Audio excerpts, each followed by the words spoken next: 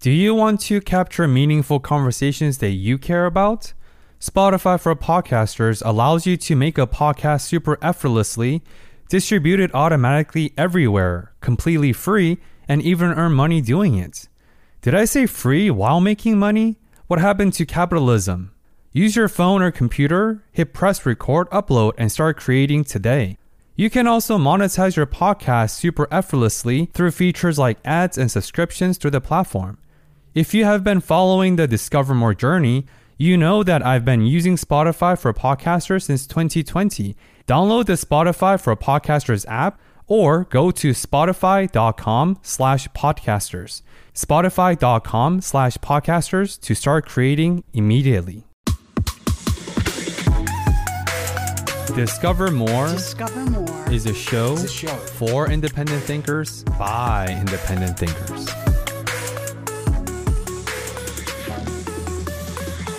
This is why self-care is also very important, and being okay to also show up as our authentic self. Loving ourselves doesn't always mean loving the good parts. It's loving the good, bad, and the ugly, and being okay with that. And that took me a while to figure out too, because I always loved the best parts of me, but I was the worst critic when it came to the worst parts of me. So those are some of the common themes that I had. This episode is brought to you by Cool.fm. How many times do you have to switch stations to find the music you like? Us too. Which is why we've created Cool.fm. Cool. The new internet radio station bringing you the perfect playlist. The perfect blend of adult hits, modern country, and your favorite classics.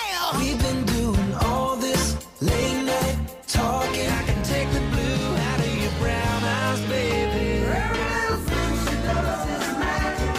Cool.fm is the only station you'll need to get your music fix. And the best part, Cool.fm is accessible on all mobile platforms and smart devices. So you can multitask all day and listen to the music you like best. Cool.fm, the radio station for music lovers. Available online at Cool.fm, that's KEWL.fm, and on all mobile and smart devices. Internet radio at its best. Cool.fm. Welcome to Discover More. My name is Benoit Kim, and I will be providing you with practical mental health insights.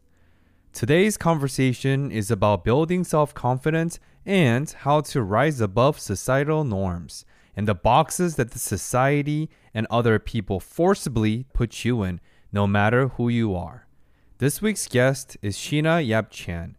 Sheena is a Canadian keynote speaker, published author, and the host of her award-winning podcast, The Tao of Self-Confidence.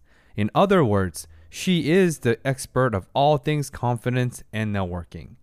Sheena has interviewed more than 800 notable Asian women leaders in the past 6 years and has gotten over 1 million downloads for providing unique insights into the realm of leadership and confidence building. Sheena and her work has been featured on Mindvalley, Thrive Global, the Manila Times, and many more. Her life's mission statement is to inspire Asian women and women of color to rise up to their innate potential by breaking out of the societal norms. Last year, Sheena published her second book, Asian Woman Who Boss Up, which you could purchase anywhere you get your books. Please join us in this week's train of Discover More and learn how to level up all aspects of your life by becoming this more confident version of yourself that you were always predestined to be. Sheena, welcome to the show. Hey, Benoit, thank you so much for having me. It's such an honor to be here, and I love my intro. So I want to start today's interview on somewhere fun. What does fear mean to you? And why is it important to work through whatever fear that may be? Yeah, I mean, when I did my first YouTube video, that was before any of this happened. Like the podcast, the speaking. I was just brand new in this world of like digital marketing, and I knew I had to put myself on video because video was a great way to put myself out there. And yeah, it was nerve-wracking, right? I had butterflies in my stomach. It took me 2 hours to record a 2-minute video. I would stutter, I would have sweaty palms. And of course, this fear, right? It's basically, the fear is kind of like protecting us from making mistakes, right? Especially when we're children, something happened to us traumatically, and then our brain subconsciously protects us from it. So, my brain was at the time trying to protect me from something like you don't want to get made fun of, you don't want to fail. And failure was a big thing for me because I tell most people that I failed kindergarten when I was 5 for coloring outside the lines, right? So my brain was protecting me from failure, right? Not knowing that failure is a good thing. And so when it comes to fear, right, I always tell people we all go through fears. And to be fearless is not having fears. It's to have fears and to push through them anyway. So for me, I had to push through them because if not, then I wouldn't be here today sharing that story. And it's important for us to push through it because that's how we can build confidence. We can go out there and make moves. We can go out there and make things happen and have the courage to forge our own path to be the person that we're meant to be. Yeah, it reminds me of Eleanor Roosevelt's quote, everything on the other side of fear is everything you desire. Of course, it's very cliche, but I think when you work through your fear, however that fear manifests in your life, I think a lot of opportunities and magic happens and await on the other side. I want to go deeper on the train of fear, Sheena, because fear manifests differently in your life throughout. So how has fear changed for you and how has your approach to fear evolved over time? I mean, I still have fears for sure. Don't get me wrong. It's not like I'm confident every single day, right? I go through different challenges, different environments. I mean, the pandemic alone was a huge slap in the face, right? It kind of felt like the world was over. There was nothing to live for. And I was ready to just sit in my room, watch K-dramas all day and not do anything because I was afraid to go out there into the unknown. And especially in our culture, we've been trained to always have security and stability and to fear the unknown. So for me, I had to realize, I didn't have to do this myself, right? I can go out there and ask for help. And I'm glad I was able to have the support to help me pick myself back up, right? Regardless if I was scared or not, I wasn't the only one going through this. There was a support system out there who was cheering me on. And so, of course, I still go through imposter syndrome, right? If someone, invites me to speak, I'm like, who am I to go out there and speak, right? And then at the same time, I have to tell myself, you got this. You deserve this. You've been working so hard to get to where you are today.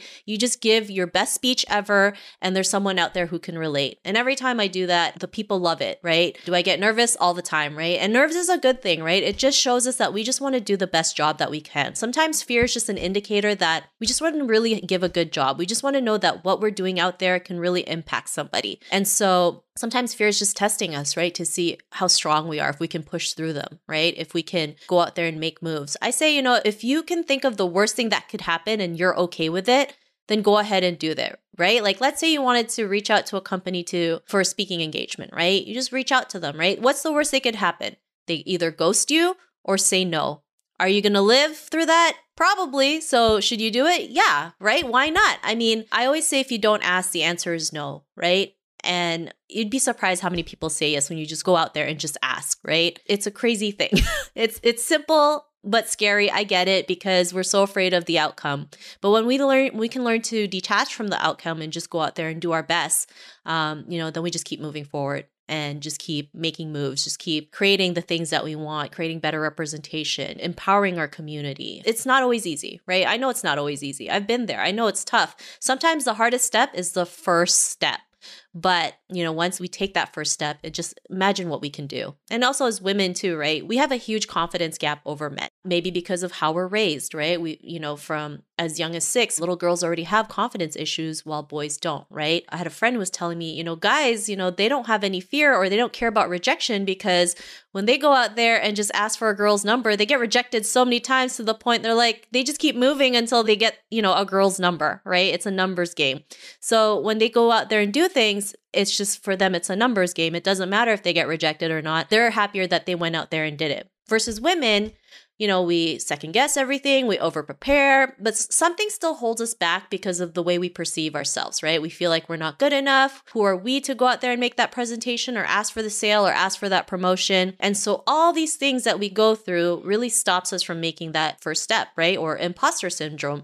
And that's why there's less women in leadership in high position roles, less women entrepreneurs making money because there's a huge confidence issue. But imagine if women just went out there and took action and just, figured it out along the way, we would succeed so much better. I mean, there was even a test that I was reading about this psychologist who decided to do a test between boys and girls. And it was just to solve this problem on the computer, right? When they had the results, he noticed that the boys did better than the girls. But he realized that the girls didn't even try, right? They didn't even put an answer because they probably thought they were going to get it wrong. So he went back to the group of women or girls and he said, your only task is to try and solve it. Just try and solve it. It doesn't matter if you get it right or wrong. Just try and solve it. And so when each and every girl in that group decided to solve that problem, guess what? The girls did better than the boys. This is what I mean. Like, if we just go out there, take action, figure things out the long way, course correct along the way, we can make moves, right? Sometimes we have to do everything wrong to get everything right, to get the clarity, to get that aha moment, to push forward with whatever it is we want to do in life. Yeah, it's not necessarily spray and pray, but at least if you throw darts at the map, it's going to land somewhere. But if you don't throw, there's no marker. Nothing happens. Yeah. Yeah. I want to highlight something, a theme and a threading line from your story, Sheena, is that fear is almost like a marker.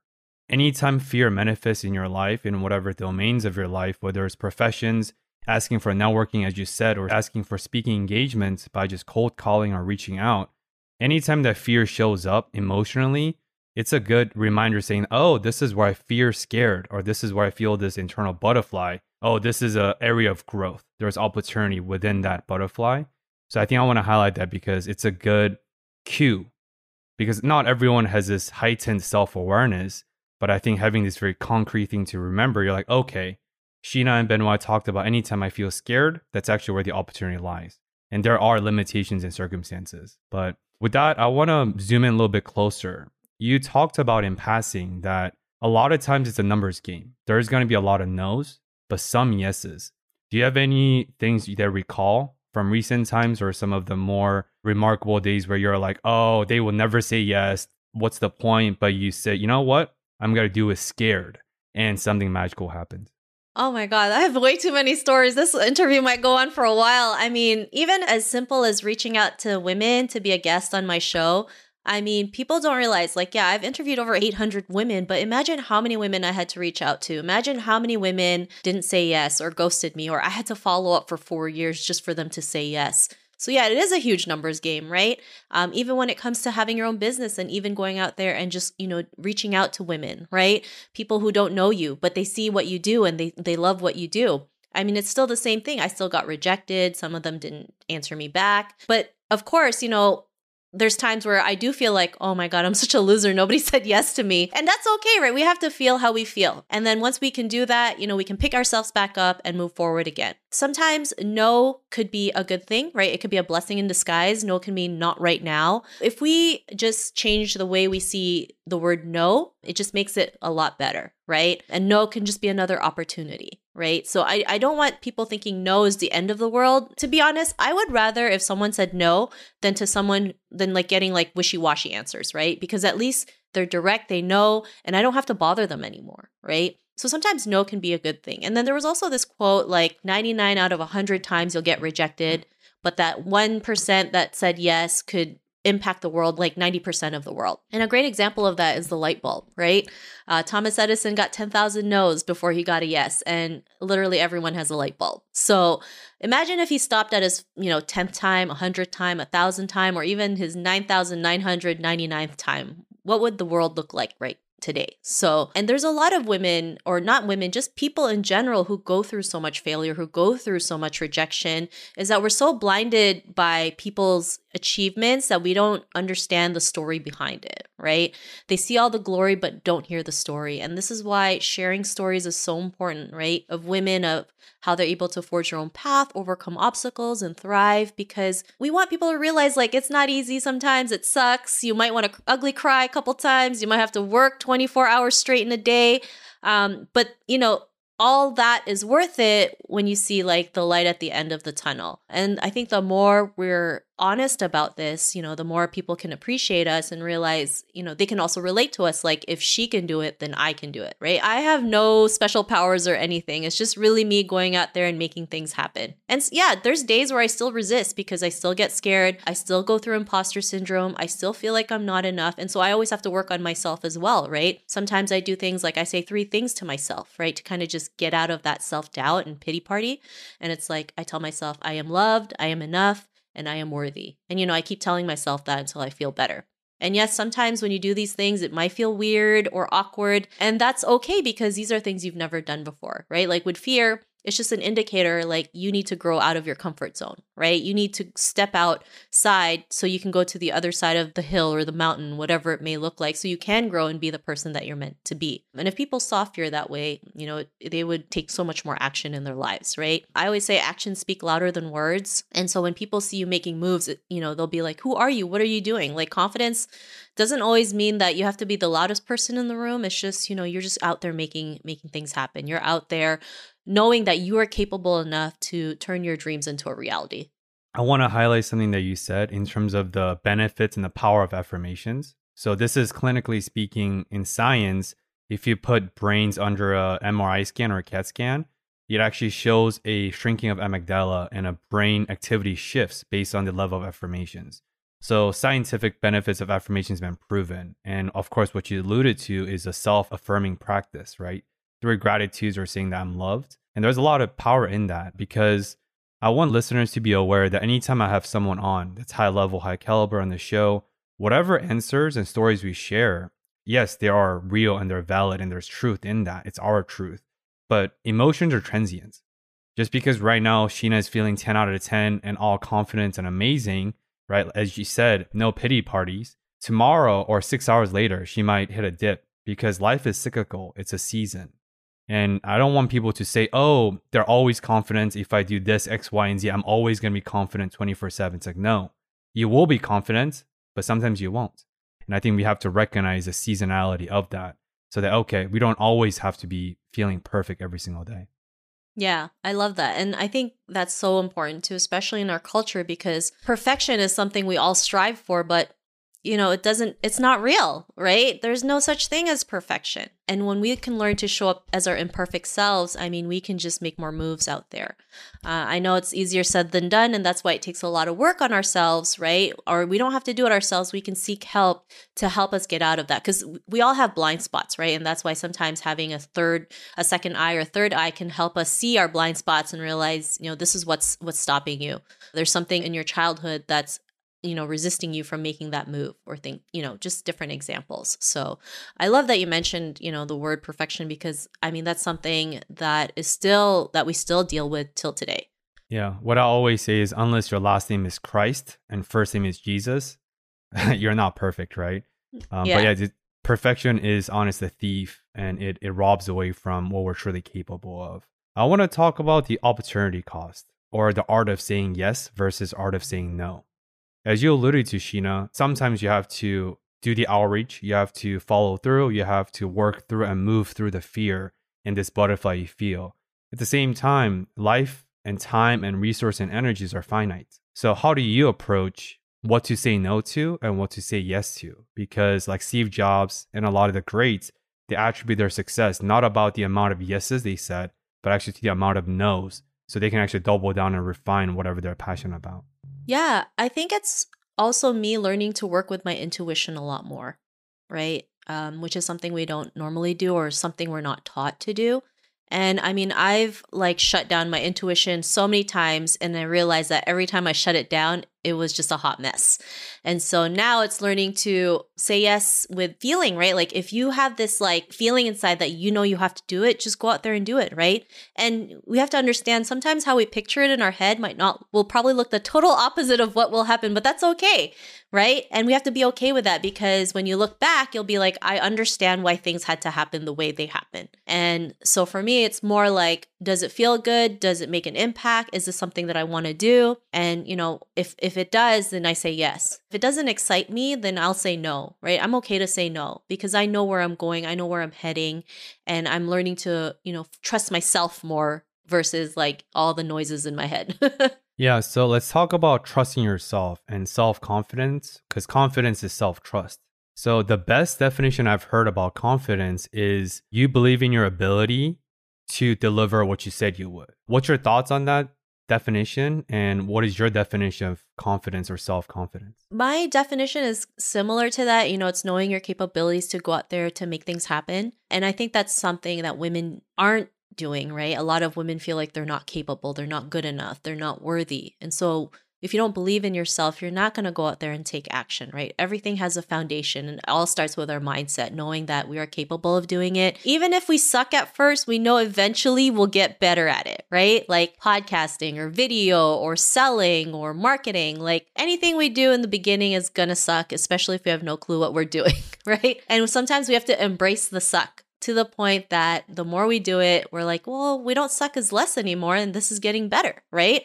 And then you slowly build confidence. Like for me, I don't think you should build, like confidence shouldn't be built by taking a leap of faith. You can do that if you like, if that works for you, but I believe the big results are based on the small daily actionable steps that we do. So like, let's say you want to write a book, right? And you're like, oh my God, I need to write a 200-page book. How am I going to do that? Just write one page at a time, right? Just write one page a day. And by the time 200 days passes, you have a whole book, or you can turn it into 2 books, right? But taking that small actionable daily steps is what I believe will yield the big results when it comes to building confidence and trusting yourself, because those little steps really help you build it up, right? Like one thing I remember doing was like trying to figure out how to do a virtual background on Zoom. And for the longest time, I was like, I don't get why mine isn't working, right? Like the virtual background was on my shirt instead of the actual background. And for the longest time, I was like frustrated, to the point I finally got it, and I was so happy because like finally I figured it out. I feel so confident. What can I conquer next? Yeah, I never figure out the virtual background on Zoom. So I just, I was like, oh, I looked it up. Yeah, it's some sort of a changing of the settings. But I resonate with what you said in terms of big things are comprised of the small things over time. Dr. Jordan B. Peterson, he has a quote. He's a clinical psychologist that I respect on a clinical level. And he talks about life is comprised of what repeats.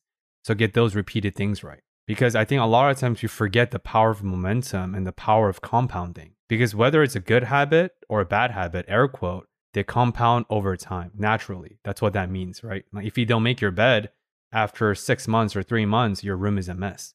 But if you do make your bed, you have a sacredness of order in your room or in your bedroom. So I just want to highlight that because that's what you're alluding to. So you talked about cultivating a network that keeps you grounded. Because I think whether it's mental health or physical health or emotional health, I think grounding takes a village. For those individuals, it's very helpful because you can't always ground yourself by yourself, as you alluded to, because we have blinders on. That's literally what biases means. You don't know what you don't know, period. Do you have any feedback or thoughts about how to cultivate this network of trusting confidants who can truly ground you? Because like we said, grounding really takes more than one effort. Yeah, I mean, that's a great question. And I mean, it looks different for everybody, of course, right? Everyone has their own way of getting support or seeking support. And sometimes we're afraid to ask for professional help, right? Especially because, in society it's still seen as like a bad thing when really it isn't. But, you have to do what works for you. Maybe, you can start small by listening to a podcast or reading a book, or you can talk to your best friend, right? Everyone has a friend that they can, talk about anything and everything, the good, bad, and the ugly. And sometimes that could be just enough, right? And as you keep working on yourself and figuring out what you want to do, you can move on to the next level. And then maybe join a women's group or hire a coach or hire a mental health professional. Whatever works for you, because what may work for me might not work for you because we're two totally different people. That's why it's so important to go out there and figure out the things that you would like to do or that would help you. Yeah. Isn't it interesting that a lot of people in society, they would follow or subscribe to a air quote blueprints by a certain guru they put on a pedestal. And then they're like, wait, this doesn't work. Well, obviously it doesn't work. This was someone else's journey, not yours. So how can we ever expect someone else's way will work for our way? It's funny. So let's talk about your podcast, Sheena. You are definitely an OG in this space, 7 years deep. Congratulations. I'm about half of your lifespan so far.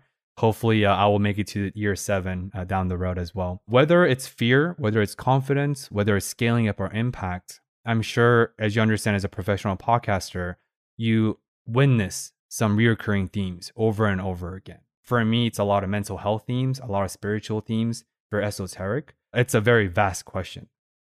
What are some of the most prevalent and important themes you have seen over and over again in your podcast by interviewing over 800 amazing, prolific Asian women leaders? Yeah, I mean, one of the most common themes was just, how they perceive themselves when they didn't do the work, right? Not feeling good enough, always people pleasing, feeling like they can't make their own decisions, not being able to use their own intuition.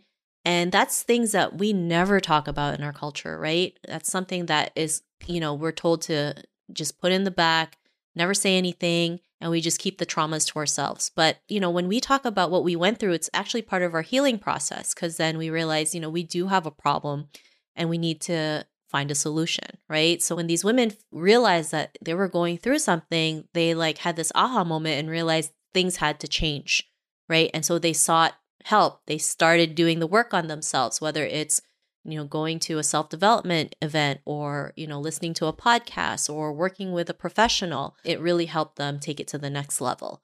And so I realized that we all go through something, and we have to work on ourselves to go out there and make it happen. Or we don't have to, or we can ask for help, right? Everyone's journey was totally different, but there was common themes. And one of the things that they also said was self-help was, or self-care was very important, right? Because we're always told to always take care of others, and we forget the most important person in the world to take care of, which is ourselves. And, this is something that's not taught in schools. Nobody tells us to here are 8 self-care rituals that you can do, right? It's more like, here's your math project, here's your science project, here's your history project. I believe these things need to be taught in school as young as, kindergarten, as soon as they start school, right? Mindset, self-care, confidence, because these are the real life skills that they need when they go out into the world. And especially during the pandemic, everyone was burnt out, right? Working from home. And it's not like working from home. You're working from home, you're taking care of your kids, you're homeschooling them, you're taking care of your family members, you're running errands, you're running chores, you're cooking, cleaning. Who wouldn't get burnt out, right? We forget to just even spend 5 minutes to ourselves, right? And so this is why self-care is also very important, and being okay to also show up as our authentic self, right? Loving ourselves doesn't always mean loving the good parts. It's loving the good, bad, and the ugly, and being okay with that. And that took me a while to figure out too, because I always loved the best parts of me, but I was the worst critic when it came to the worst parts of me. So those are some of the common themes that I had. Yeah, I got some goosebumps because loving yourself and self-love or self-worth isn't only valuing the best parts. It's the good, bad, and the ugly, as you alluded to, Sheena. Because I feel like when we ourselves are incapable of embracing all parts, including the ugly and the bad of us, how can we ever expect our partners, our spouses, our parents, our friends, our colleagues to embrace the uglier sides of us? That doesn't really make sense. If we don't embrace it, they're not going to embrace it either. So that's very, very intricate, and I want to put that on the messaging board. A lot of things we're saying here is simple, but it's not easy. It's tremendous hard work, but it is simple because you just got to make a decision and start working on yourself. So I think actions or ability to act is predicated on self-awareness. So how has self-awareness been a theme throughout your guests? Would you say that the more successful in terms of who are willing to do the work or willing to work through the difficult things, that's how I view success? Would you say the more successful guests on your show are the people with higher level of cultivated self-awareness? Yeah, I mean, they realize some of them have reached a boiling point and realize things have got to change, right? Whether it's they're going through cancer or domestic abuse or bankruptcy, they knew things had to change, right? They knew, they went through something that is stopping them from taking to the next level. And so a lot of us have traumas in our life, right? That stop us from taking action. And we're not aware of those traumas. And that's why sometimes it's important to seek help so that they can unlock the traumas we have. Not only do we have our own traumas, we have intergenerational trauma from our parents, grandparents, ancestors, and it can go as back as 4 generations. And if we're not aware of what our family has gone through, then we can't move forward as well, right? And I know it's not always easy because our parents, grandparents, they never want to share anything bad that happened to them, right? I mean, there's things that my grandma will take to her grave, right? Because she'll never tell us. And so we have to learn to unlock those things too, right? Whether it's to seek professional help or an expert to kind of unlock that, we go out there and seek that because it helps us in the end, right? Sometimes, especially when it comes to money, right? Money is a huge thing that most people go through, right? There's a lot of traumas, a lot of perceptions, right? Money is evil. Money is the root of all evil. Is it really the root of all evil?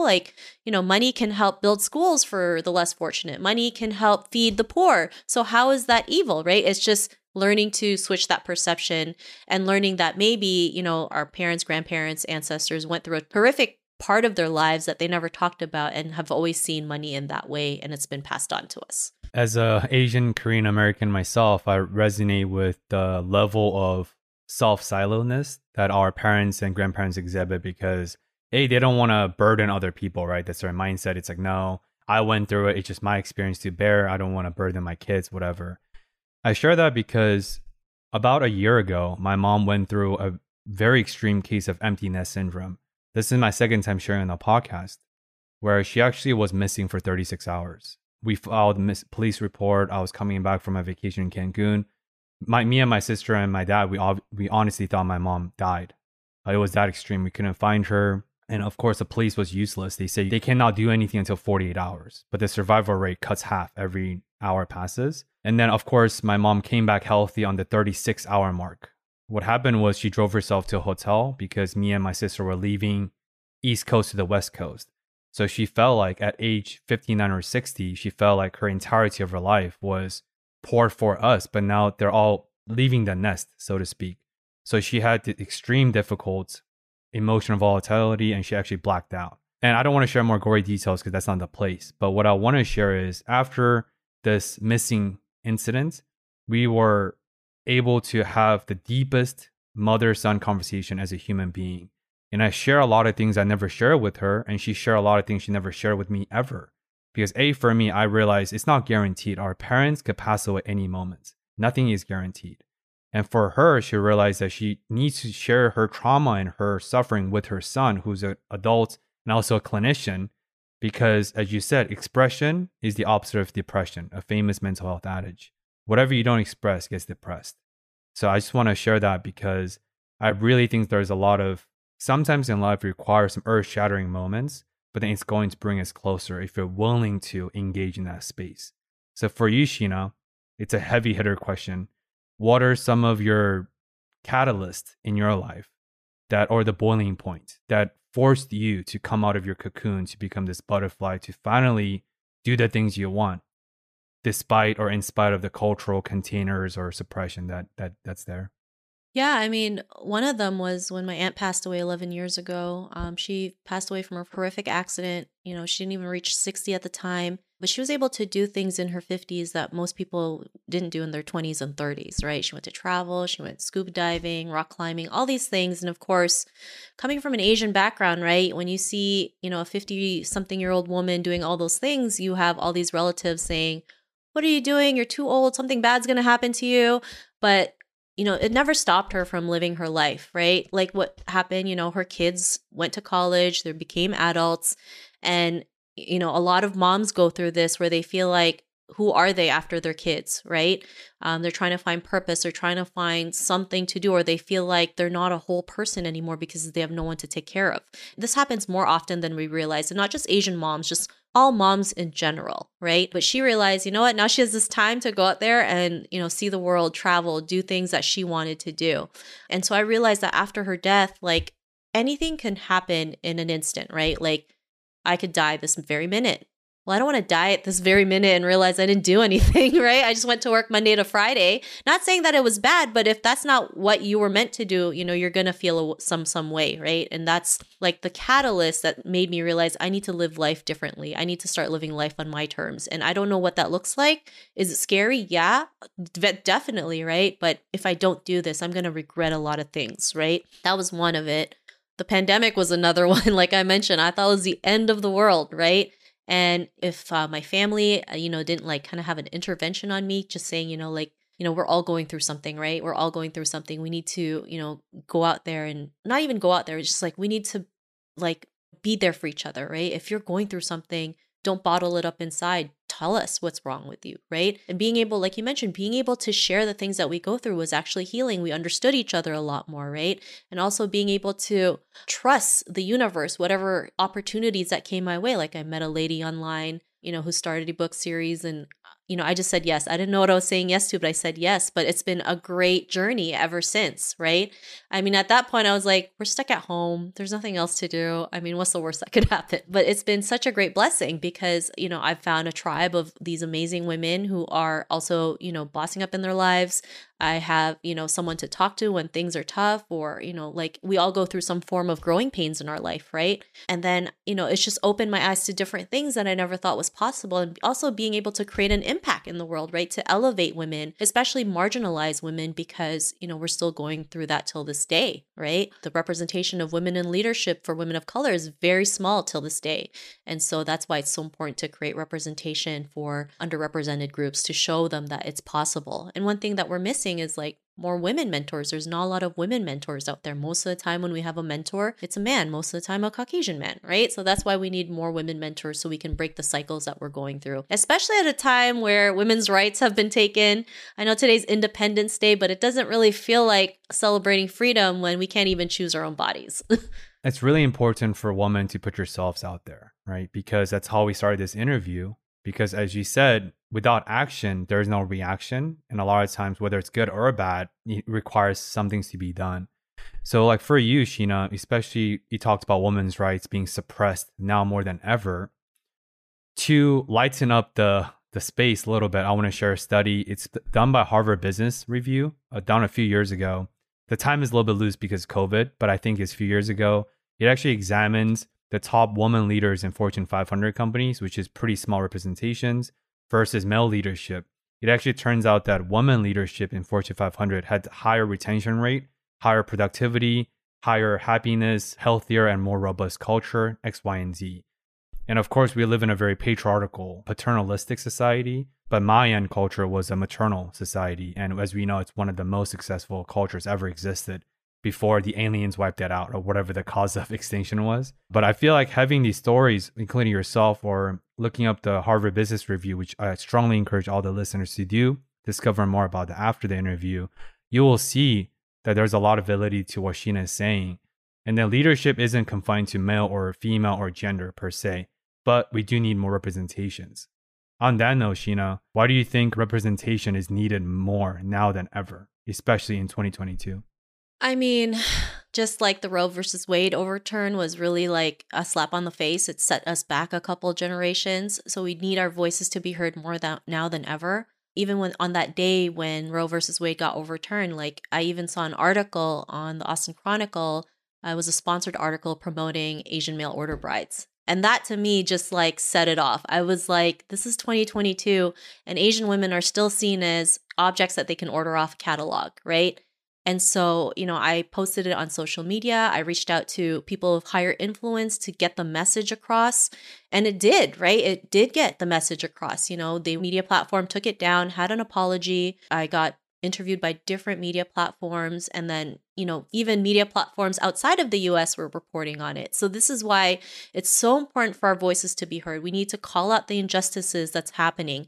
Is it scary? Yeah, of course it's scary. Like, it's not like I really want to speak up about it. Like, I do, but at the same time, like, I don't know what could happen, right? But I also don't think about that, right? I'm just like, this needs to be taken down because this is uncalled for. This is unacceptable. Even if you were to read that article, it was basically a manual on how to land Asian mail order bride, telling you the top 5 countries, what their profile is like, and, just using this like derogatory language. It's just like, this is 2022. This should not be on it, right? And the fact that it was a sponsored post was even worse because someone is paying them to promote it. And they're not the only media platforms out there that's doing that. There's a couple ones out there too that are doing the same thing. Some of them have already taken down. Some of them still have it up. But the fact that it's still happening in 2022 from like these reliable media sources is really, a huge slap in our faces, right? We're here trying to create better representation and be seen as not quiet, submissive, and obedient. And then we have this article that basically says, we make great wives because we just do as we're told, right? And that shouldn't be the case. People don't understand the traumas women go through when it comes to becoming a mail order bride, right? Whether you're Asian or not, it happens to every culture. They get prostituted out. They become their sex slaves. There's a lot of mental and physical abuse. And that's not what we want, right? And people don't understand that, these people that have these businesses, paint this perfect picture for them, like saying, oh, you're going to live the American dream.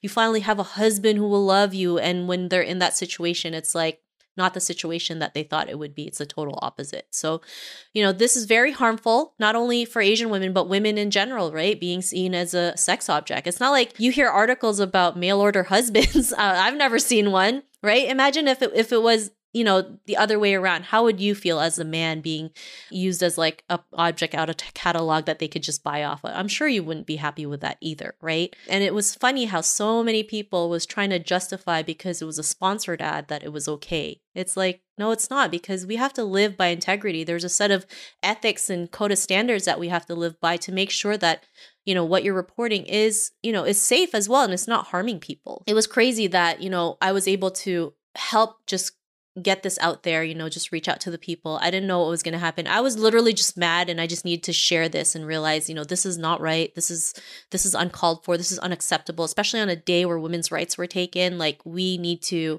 call it out. We need to call it out, because if no one does, like, nothing will ever happen. Yeah, it's like sprinkling salt on the deepest cuts of wounds, right? Yeah. For more context, can you contextualize the article a little bit more and talk about what is a mail order bride for people who've never heard about this, who are not familiar with the concept whatsoever?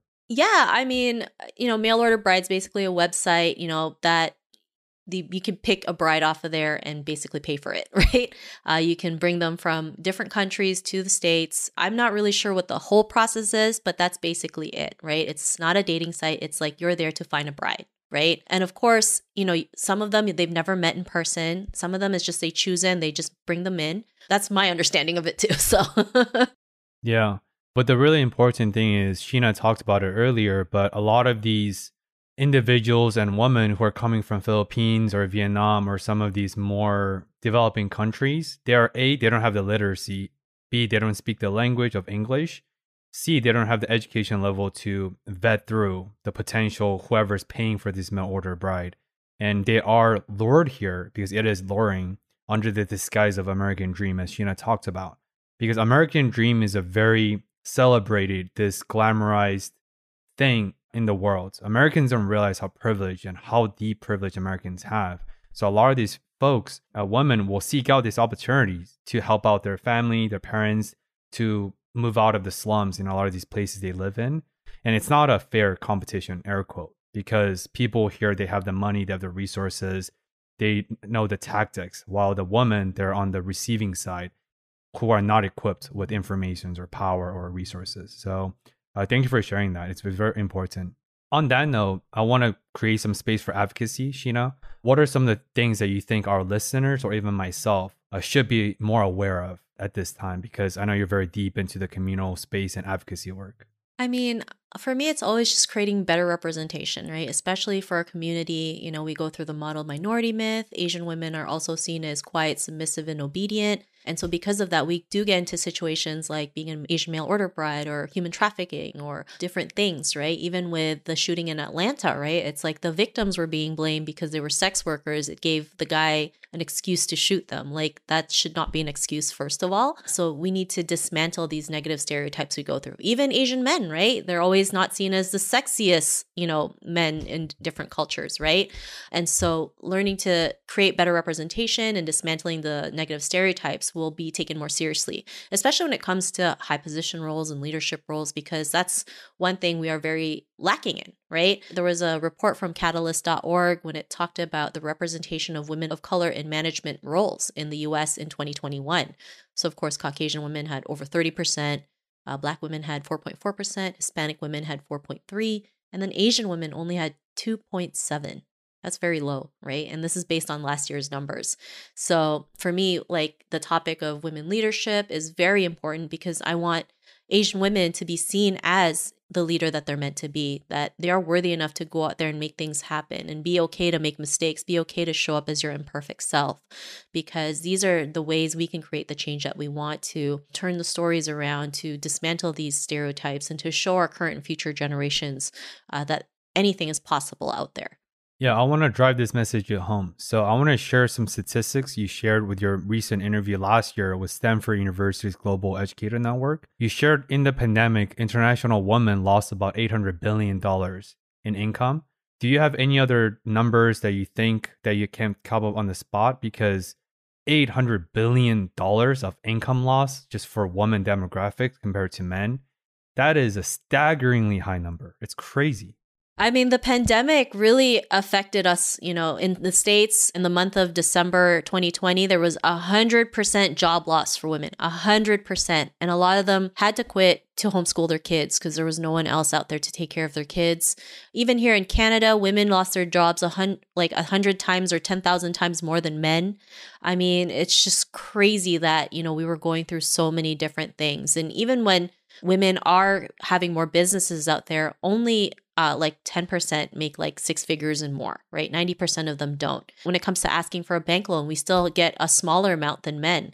So there's so many things that we still go through. And that's why it's important to, talk about these things, to have gender equality, right? I mean, there was a report saying that gender parity won't be achieved until like 130 years from now. No one wants to wait 130 years for that. I know the postmodern feminist has two different meanings now. One is like anti-men, one is just for the empowerment of women and for the equity. I'm a feminist in the definition that I believe in equity and equality, of course, because like I have a younger sister. I grew up with a single mother. I love my grandmother. I love my mom. I love the woman in my life. And all men out there, they all have females or women in their life. Yet I don't understand how you can be viscerally against gender equal gap, like gender pay or equal pay or gender equality when your mother or your siblings or sisters or spouse are women. I never understood this dichotomy or this chasm between why is gender equal pay such a controversial topic now. That doesn't really make sense to me.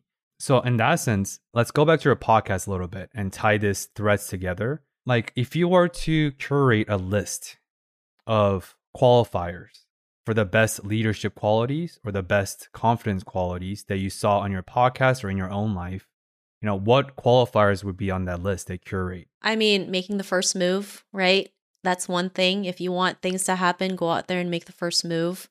Be okay to ask questions because you never know who might say yes. So like when I used to work at an office job, I remember getting a salary review, right, from my boss. And he was like, okay, it was 50 and now I'm going to give you 54,000. And so I was like, are you okay if you can add another 1,000? Because anything that ends in a 4 in Chinese culture is a bad omen. And this is a real story. It's a bad omen, right? If you say number 4 in Chinese, it also means death. And he did the same thing. He laughed at me. He's like, are you serious? I was like, yeah, I'm serious. And of course, he thought it was funny. He thought it was a joke. But in the end, he gave it to me. So it's not that I got an extra $1,000. It's the fact that I asked for it and I got it is the biggest lesson. So you just don't know what happens when you go out there and just ask, right? That's what I like. I'm a big advocate for asking. Like I'll ask anyone anything, right? If I'm traveling, if I need someone to take a photo of me, I'll ask them. If I get lost, I'll ask for directions, right? If I think something is damaged, I'll ask for a discount. Whatever it is, right? Whatever it is, don't be afraid to ask. Will you get a no? Yeah, of course. I mean, that's normal, right? But you'd be surprised who says yes. Also, embracing your fears, right? That is huge. And I know it takes a lot of us to embrace our fears. That's why it's important to have support. You don't have to do things alone. You can do it as a group. When I was able to overcome my fear of video is because I saw other people who were in the same position as me, who were just scared, who also had to do their video for 2 hours to do a 2-minute video because I understood that they were going through the same feelings as I was going. And if they can do it, then so can I, right? So learning to embrace your fears, showing up as your imperfect self, learning to make mistakes, being okay with taking action and figuring things out along the way. Have I made mistakes in my own journey? Of course. I've made more mistakes that I could think of, but it's also led me to opportunities that I never thought was possible. I always say your greatest mistakes could be your greatest opportunities, right? And learning to be kind to ourselves, being our biggest advocate and cheerleader, that is so important, right? If you want to attract the things that you want, it really has to start with ourselves. You want people to cheer you on, start with yourself. You want people to connect with, you want people to, advocate for you, advocate for yourself, right? When they can see your passion, your conviction, they will come to you, right? I mean, when I reach out to people, I don't tell them who I am and what I do and how awesome I am or whatever it is. I just tell them what my purpose is. I start with my purpose, I lead with my purpose, and they get it and they love it and they, end up saying, hey, we would like to do a speaking engagement with you. Hey, we'd like to collaborate with you. Hey, we'd like to sponsor your event, right? Because it all leads with purpose. So that's another thing too, leading with purpose. Yeah, I want to share a small anecdote in terms of the power of asking. is this was last year when I was on the cusp of renewing my auto insurance because car insurance is very expensive in America. It was something around $3,500 for the entire year. And Oh, wow. and I don't really drive that much because I don't like driving. So I said, hey, I'm not going to pay over $3,000 on my insurance for a year. That's unacceptable to me. And I said, would you pay $3,000? And he's like, I mean, I wouldn't, but X, Y, and Z.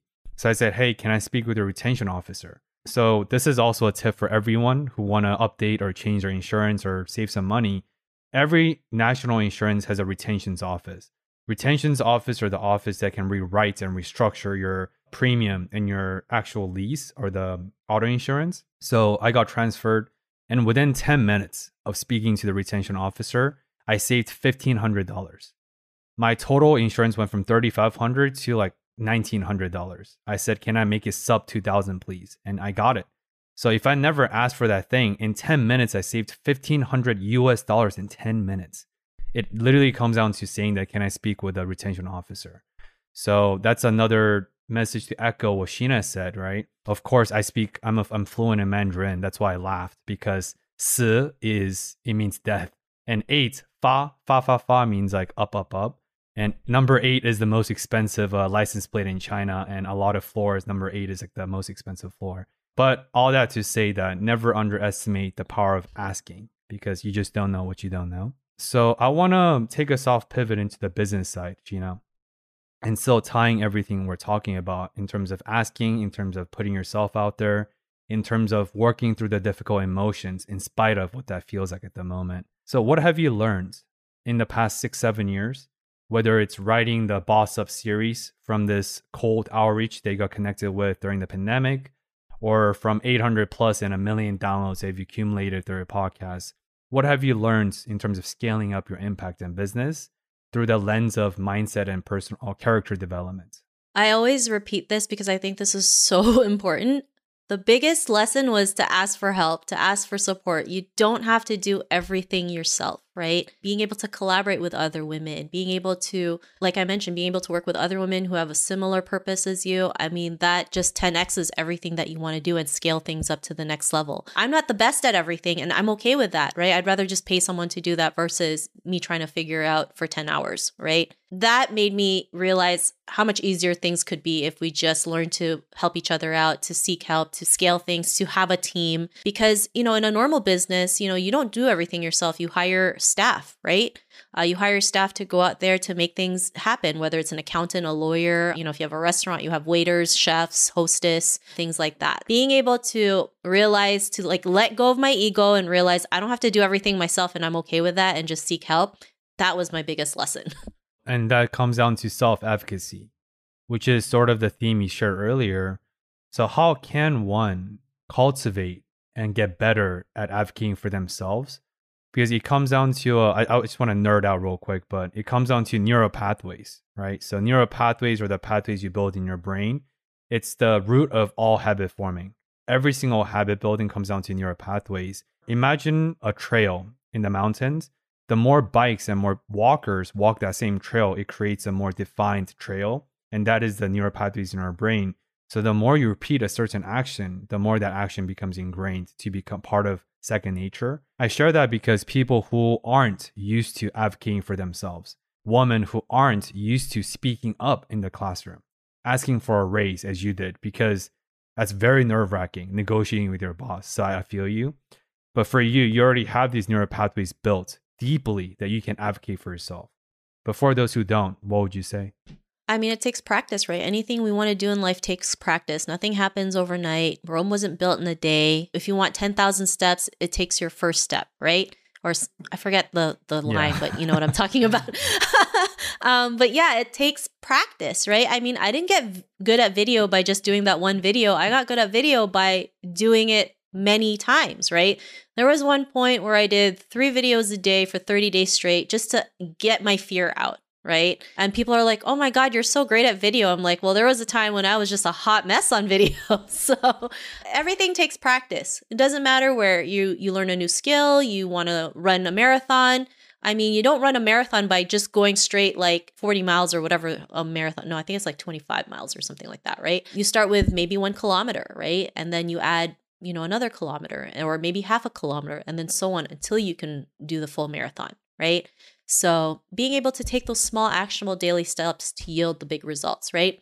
If you're not ready to advocate for yourself, maybe join a group that has a similar vision or similar advocacy that you're working with, right? Maybe volunteer with them and, you can learn from them to start like learning to advocate for yourself, or you listen to podcasts like this, or you read books, or you listen to people's stories, right? There's so many different ways to do it. It's just learning to pick what works for you. So let's go a level deeper. I like to ask you to think back and bring some memories or stories forward. Could you share a few, or what are some of the best success stories you've heard, either on the show or within your own role models? That's not from your guest per se, but once again, it's a wide question, but I want to share some tangible, concrete, best success stories that are the outcome of advocating for yourself. Like even looking at the women in Hollywood, right? We look at like Michelle Yeoh and Sandra Oh. I mean, I love looking up to them because they're always trying to do things that's outside of their comfort zone, right? They went out there and just make things happen. And they also didn't want to be like the token Asian actress out there, right? They wanted to have different roles, right? And if they couldn't find the different roles, they decided to create something. I don't know if you've seen Everything Everywhere All at Once, right? It's a really great movie. And it's also like, this is the first movie where an immigrant Asian woman is seen as the lead role, is seen as the heroine. And that is huge for us, right? Most of the time, the immigrant Asian woman is like the auntie you see at the Chinese grocery store, just minding her own business, getting things done, and just moving along. But you don't realize all those little Asian aunties are like, our own businesses, own property, have made really good investments. It's because they don't talk about it, right? Because we're taught not to talk about those things, right? So just even looking up to those women, even the guy who was also in Everything Everywhere All at Once, he was the kid from Indiana Jones and he was also in The Goonies, right? Those were his two first major roles, right, ever in acting. And after that, like, it was really hard for him to get a role in any movie because there wasn't a lot of opportunities for Asian actors. So he decided to just work behind the scenes because that's all he thought he was good for, right? And then in 2018, he saw a movie called Crazy Rich Asians, right? Or like, oh my God, here's, these crazy rich Asians living the lavish lifestyle, something that's not typical, right? That's seen in American movies.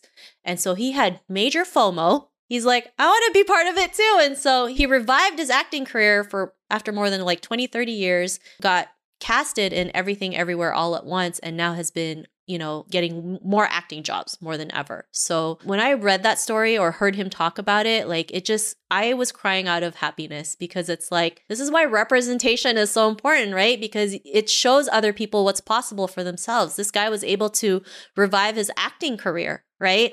After so many decades, right? Now we can see like, we don't always have to be the token Asian in movies or TV. We can be the immigrant Asian woman, or we can be something else. We can be ourselves and play that role. Yeah, I mean, wow. His audacity and his ability to revive something after 20, 30 years. That's how long I've been alive, for 30 years. So I can't even imagine something going from dormant to reactivate that, and that level of fear, self-doubts, questionings, the mental fuckery, right? The chatter. I would have to ask you for that link, and I'll love to read that story myself as well after.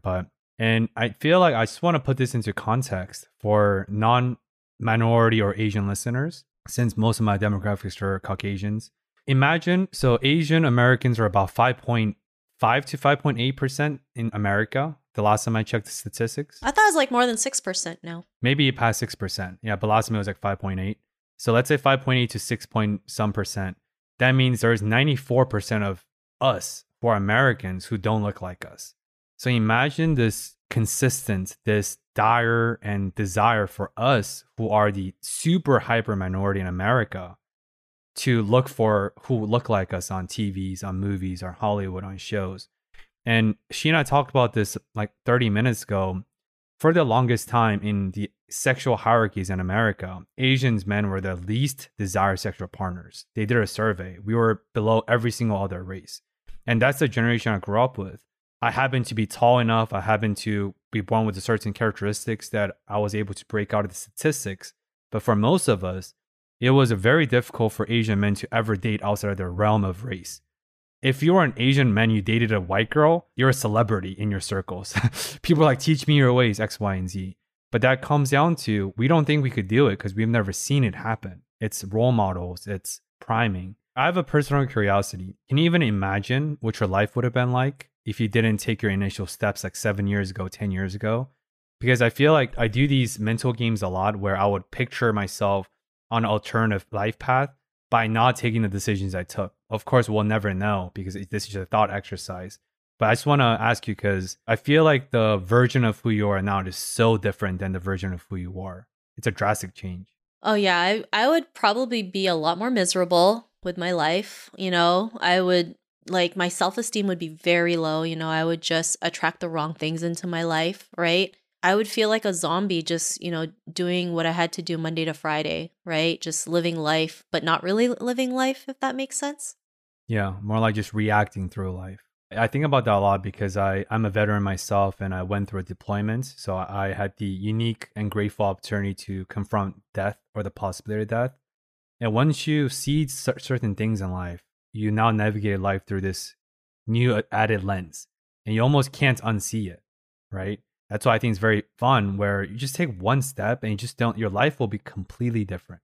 Like seriously. In another interview, you talked about, you shared how a lot of men are intimidated by confident women, right? Because especially in Asian culture, a lot of men are so patriarchal.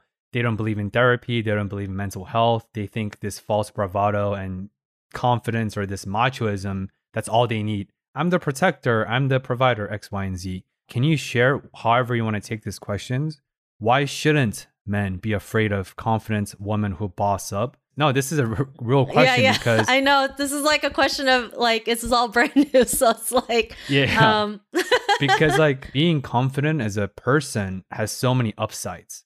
Like you being confident benefits your partner, your family, your mentees, X, Y, and Z. But now because of a lot of hesitancies or this fear that's rooted in ignorance for a lot of men, they're like, oh, I want to be in charge all the time, right? But they're missing out on so much things in life. So I know it's an interesting question, but I would love to ask you.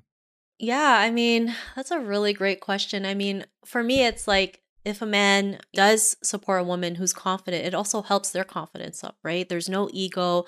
It's about working together. And I've seen, men and women relationships where, men help women in their business and it's like a beautiful relationship, right? Like there's no ego. It doesn't matter who's the breadwinner. They're doing this together, right? Because they're confident in the mission and the life that they want. So they don't care if like people make fun of them or, they don't care about the outside noises in their head because they just want to help their partner become better. There are great men out there, right, who support their women, and it goes both ways, right? It's about creating win-win situations, right? They understand that if I help her out, we live better, we help the world, we help women do better, see better. Like, it's just huge positive impact. That's how I see it, right? I know there's still organizations out there who say they're for women, and then there's just like so much politics behind, and it's just really disappointing that in 2022 we're still going through this. And so now the work is needed now more than ever to show them like there's no competition, there's no, we need to let go of this like lack mindset, right? And just have the mindset of abundance, like being okay to walk side by side as men and women equally in leadership roles, because that's how we're going to create the change, right? And people don't realize too, when like most married couples, to be honest, the buying decision is most of the time the women, right?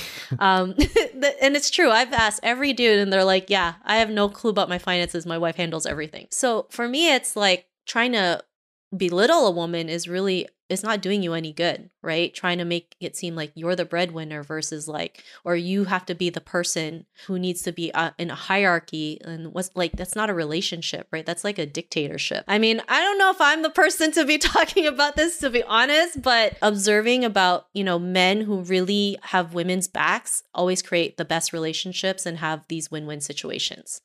Yeah, because the best way to create a healthy ecosystem is make sure all the organisms in the ecosystem is healthy and aligned. Very, very intuitive, but a lot of people just don't understand it because ego is very blinding, right? That's what ego is.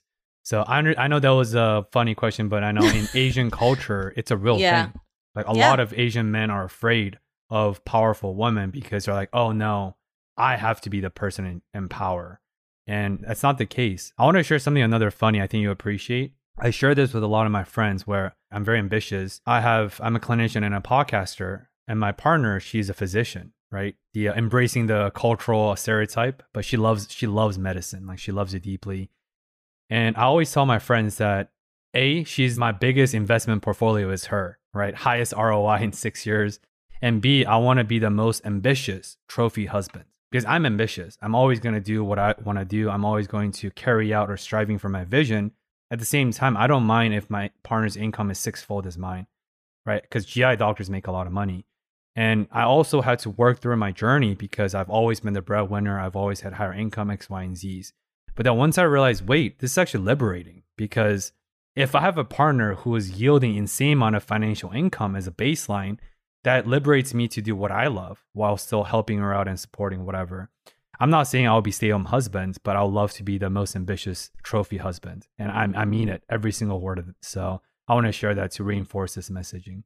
I can see it in like, I was looking through your Instagram and you're like her number one cheerleader and I love it. Oh, thank you. Yeah. She's very humble and I have a lot of a proclivity for hubris. So I'm trying to help promote her by help grounding me, but she makes it better as a person. And yeah, before I conclude the interview with a couple signature questions, another personal curiosity is you've been doing podcasting for 7 years. That is a formidable amount of time. Like A, why do you keep going? And B, what have you taken away the most from your podcast journey so far?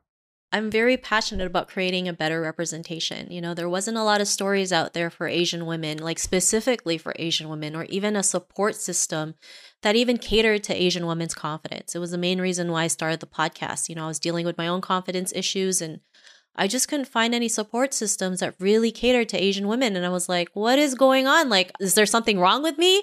Right? Nobody's talking about this. And also representation was very important for me, especially, growing up in one of the most multicultural cities in the world. I never saw anybody that looked like me on TV. All I ever saw was Caucasian people. And for the longest time, I wanted to be a blonde-haired, blue-eyed girl named Heather because that's what I thought being beautiful was at the time. And so for me, I never wanted, current and future generations to go through what I went through. And so that's what keeps me going. It's the purpose. It's the bigger picture. It's not easy, of course, right? Even when I first started podcasting, there wasn't a lot of Asian podcasters out there, right? There was only like one guy who was interviewing our community. And I said, okay, if he's doing it, then I'm going to do it. If it wasn't for him, I don't think I'd be here today. And I was so fortunate that I was able to be interviewed on his podcast. Like, it was a huge honor for me because I was like, it was because of you I started this podcast. I just saw that you were doing it. And I was like, okay, I see one Asian dude doing it. I'm going to go ahead and do it. And, I was forever grateful to him because he's the most he's the nicest guy in the world, very humble, very, passionate about elevating the Asian community as well, right? And so just like being able, when he approached me, I was just like over the moon because I was like, I looked up to this guy, right? At the time when there was no podcasters back then. And podcasts really taught me to show up as my true self, like telling you about loving yourself, like really loving yourself, the good, bad, and the ugly. That's not easy to do, right? I mean, as women, we always criticize our worst things, right? It's like, oh, I can't wear this dress because my rolls are showing. Oh, I got a pimple on my face. I need to hide from the world. Like just these little things, right? Oh my God, I just said something on TV and, I sound so stupid or whatever it is, right? We're our own worst critics. But when we can learn to love all aspects of ourselves, we can learn to show up as our true selves. We can show up as our authentic selves and also learning to build boundaries, right? Because in our culture, we're not taught to build boundaries. We always have to say yes to every single thing. And sometimes we end up saying yes to the wrong things or we end up in situations we can't get out of. So we have to learn to say no to the things that don't help us, right? That's toxic because that helps us in the end. So those are some of the things that I've learned. And just knowing that I wasn't the only one feeling this way, right? Not feeling good enough, second guessing myself, having fear paralyzed me for the longest time, feeling lost, like being able to interview these women and sharing their stories, realize like, oh my God, like they were like me, right? They were just like me. And if they're able to overcome it, then so can I. It's just, for me, representation is showing you what's possible, right? And even more so when we have people in our community, right, that look like us, that went through similar situations, that understand our cultural backgrounds and cultural upbringing and the standards we go through. Yeah, I mean, I could imagine the level of ecstaticness you felt when you're invited to this podcast that inspired your podcast to begin with, literally the birth of your podcast, so to speak. I said I would wrap this interview soon, but I have another follow-up personal curiosity question, Sheena. I talk about this a lot with a lot of guests, and almost every guest on my show because I seek out individuals who have taken the non-traditional path, who have intentionally chosen a path of the highest resistance. Because I feel like I'm a veteran, right? It's a military analogy, but in the military, when you're going to a hostile environment, they always teach you to seek out the path of least resistance because you don't want to run into a range of fire, so to speak. But in life, I think most of us should be encouraged and try to seek out the highest resistance path because there lies the most growth. So you included all those guys who chosen those paths. There's many moments in their lives that's affirmative by cosmos, by God, by universe, whatever you want to call it. And when you're on a certain path, I think the world and universe tells you that, hey, Sheena, you're on the right path.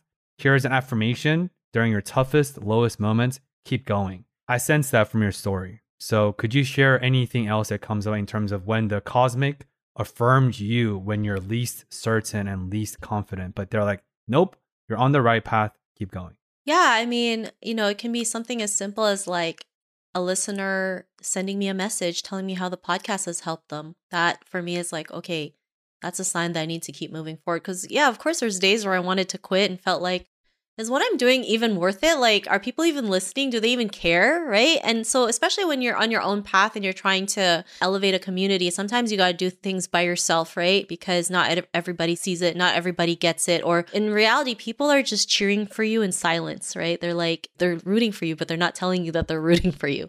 And so, yeah, there would be like these moments, right? It's maybe reading like a message or like horoscopes are something that I'm really big into. Like I'll read my horoscope and I'll be like, oh, wow, that makes a lot of sense. And I don't read every single horoscope. It's just like one or two sources that I go to that really makes sense for me, that just like kind of gets me.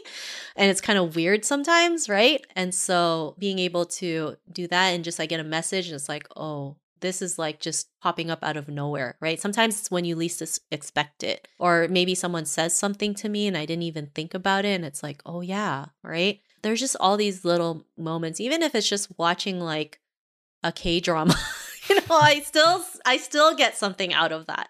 So it's just like these little things that kind of like seed you into your journey. That's how for me it was. Yeah. And being able to connect with the right people who understand what I go through.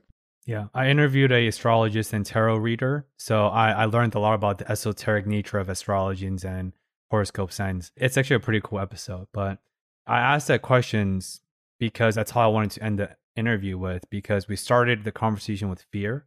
Like, what does fear mean to you, and what's your approach to fear, and how has that approach and perception shifted over the years? But these affirmative moments by the cosmos and by cosmic, you won't experience these affirmations without taking and tackling your fear face on, period. And this is ubiquitous across all my interviews, and I'm sure it's ubiquitous across all your 800 plus episodes, right?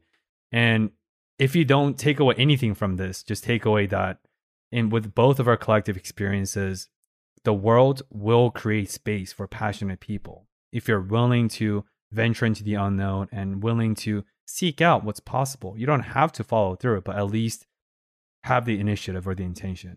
And you'll be surprised by how the world opens up for you. Like, I cannot emphasize this enough because I believe in it. I felt these visceral moments, and so have you.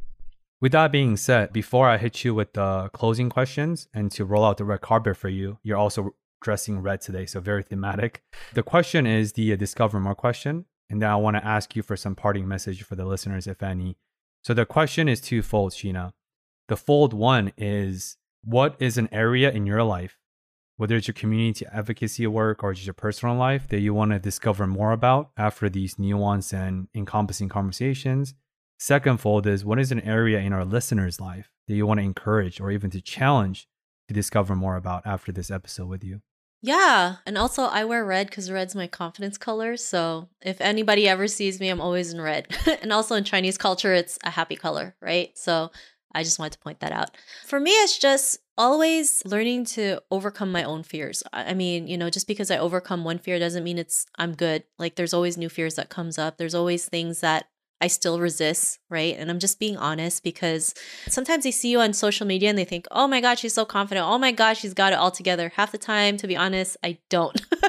Sometimes I figure things out along the way. If I have to do something on the spot, it's just like, that has helped me learn to build confidence, learning to just do things on the spot. So I'm still learning to overcome fear, still, learning to like reach out to the people that I still want to. There's still certain people I'd love to reach out that I'm still resisting, right? And that's normal, right? Because we're human, we're not robots, we're not perfect, and we're always growing, right? Growing to the next level. For the listeners, also it's just to learn to make that first move. Don't be afraid, whether it's starting a new business, reaching out to someone. Don't be afraid to make the first move. If you get rejected, it's okay, right? At least you did it versus wondering what if. Yeah. What if turns into lingering regrets that you'll be thinking about when you're 85 years old in your bed and you're like, I remember that one day 40 years ago. It's real. Like regrets do linger forever.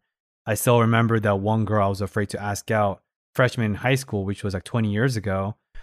I will never know because I never asked because I was like, oh, she's out of my league, X, Y, and Z. Self-talk or negative self-talk is always present.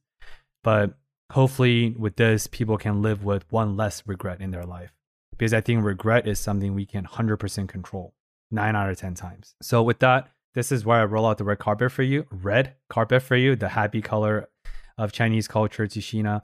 Where can people connect more with you about? Where can the women listeners in my demographics and community of Discover More to learn more about other ways to approach confidence building, other ways to maybe learn about how to scale up their impact, how to be this version they aspire to be, and finally can become this person that you have become through years of evolutions and decision making?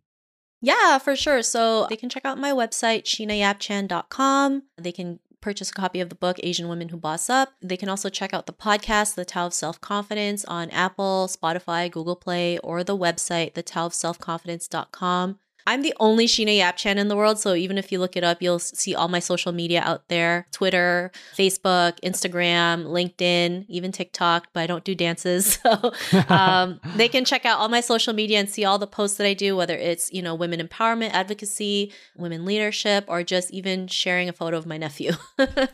Nice. I've seen your nephew's picture. A cute baby. Cute baby for Thank sure.